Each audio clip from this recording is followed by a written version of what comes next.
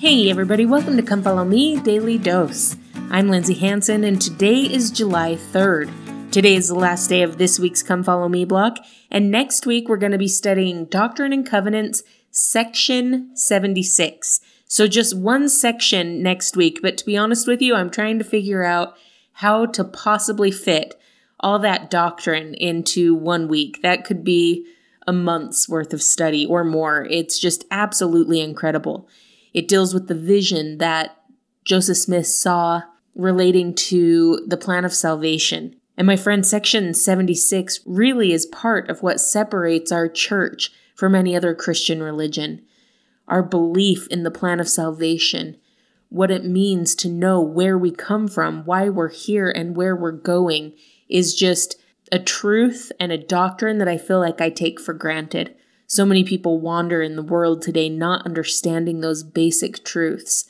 And when we don't understand those things, it changes the way we think and act. And so I'm so grateful for those truths, and I'm excited to study them with you.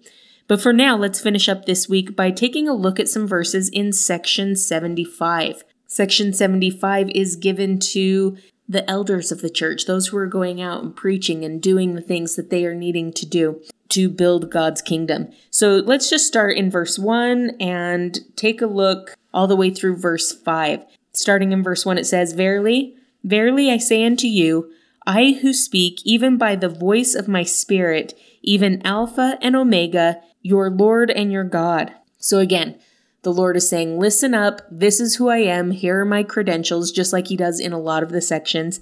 And then he goes on and says, Hearken, O ye who have given your names to go forth to proclaim my gospel, and to prune my vineyard.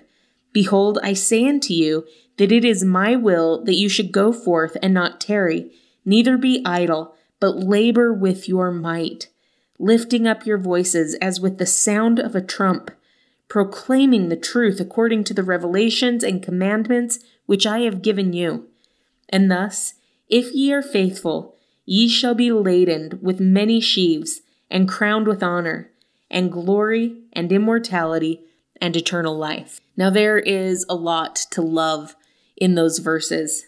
But let's take a look at verse 2 where it says, Hearken, O ye who have given your names to go forth, to proclaim my gospel, and to prune my vineyard. I love this idea of giving our name to the work that we're doing.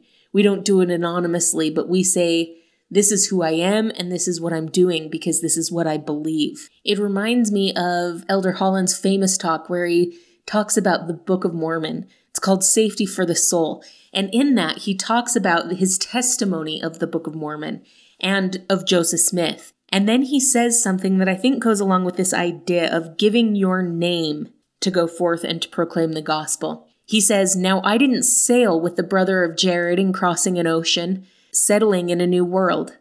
I did not hear King Benjamin speak his angelically delivered sermon. I did not proselyte with Alma and Amulek, nor witness the fiery death of innocent believers. I was not among the Nephite crowd who touched the wounds of the resurrected Lord, nor did I weep with Mormon and Moroni over the destruction of an entire civilization. But my testimony of this record and the peace it brings to the human heart is as binding and unequivocal as was theirs. Like them, I give my name unto the world, to witness unto the world, that which I have seen.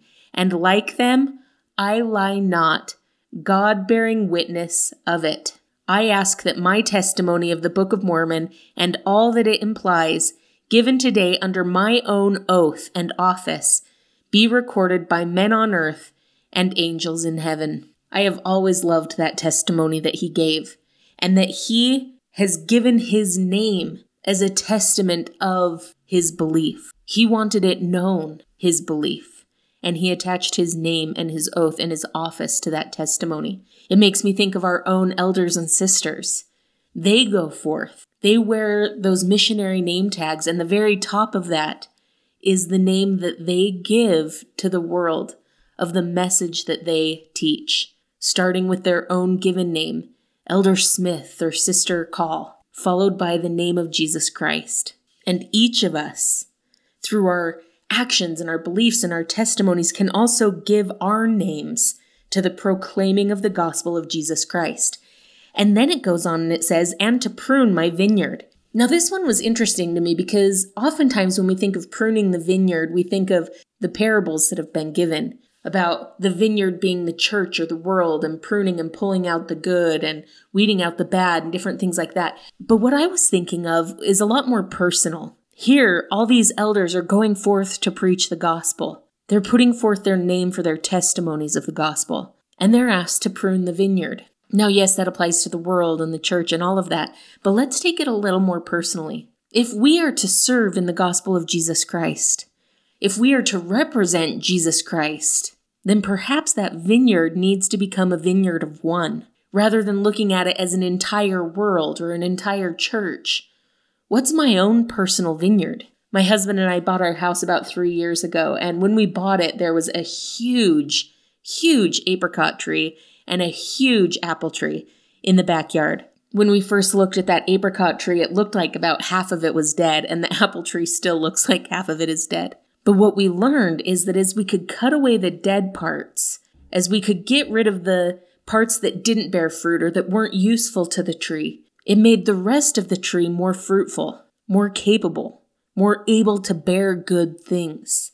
Now, my friends, as we seek to serve the Lord, as we seek to represent Him and to help bring others to Him, perhaps the Lord is telling us that we need to prune our own vineyard, that we need to look within and to cut out the bad, to find those dead spots in our vineyard, to get rid of them so that more fully the living branches can bring forth good things. Once we were able to cut back all the dead pieces of tree, once we were able to get rid of all those dead branches and all the bad parts of the tree, the good tree was then beautiful and it was able to bring forth more fruit than we wanted, actually.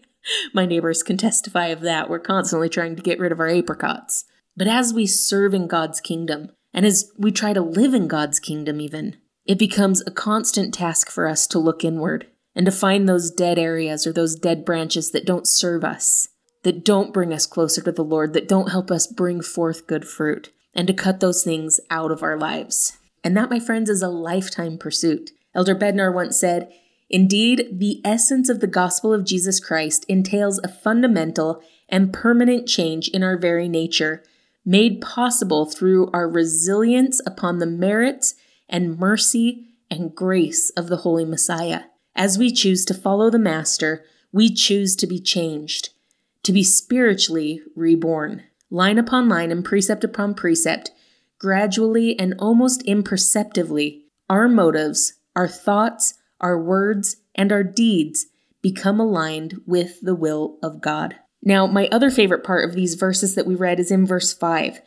The Lord commands them to teach, to go forth, and to bear record. And then He says, "And thus, if ye are faithful, ye shall be laden with many sheaves, and crowned with honor, and glory, and immortality, and eternal life." Now, my friends, we don't do what we do because we hope for an eternal reward. Hopefully, we do what we do because we love God.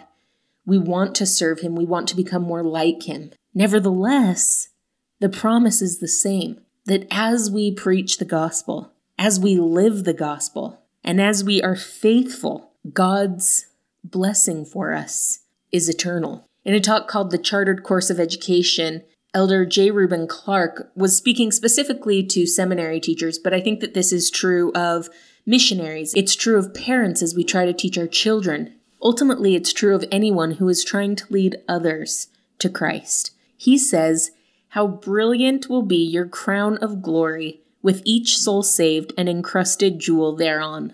My friends, we have been given a glorious responsibility of helping bring others to Christ. The Savior has made us under-shepherds with Him. And as we prune our own vineyards and help bring others to Him, the eternal promises to us are incredible. Thank you so much for listening today. If you're enjoying this podcast, make sure to follow us on social media, subscribe, like, comment, or share. This has been Come Follow Me Daily Dose, and I'm Lindsay Hansen.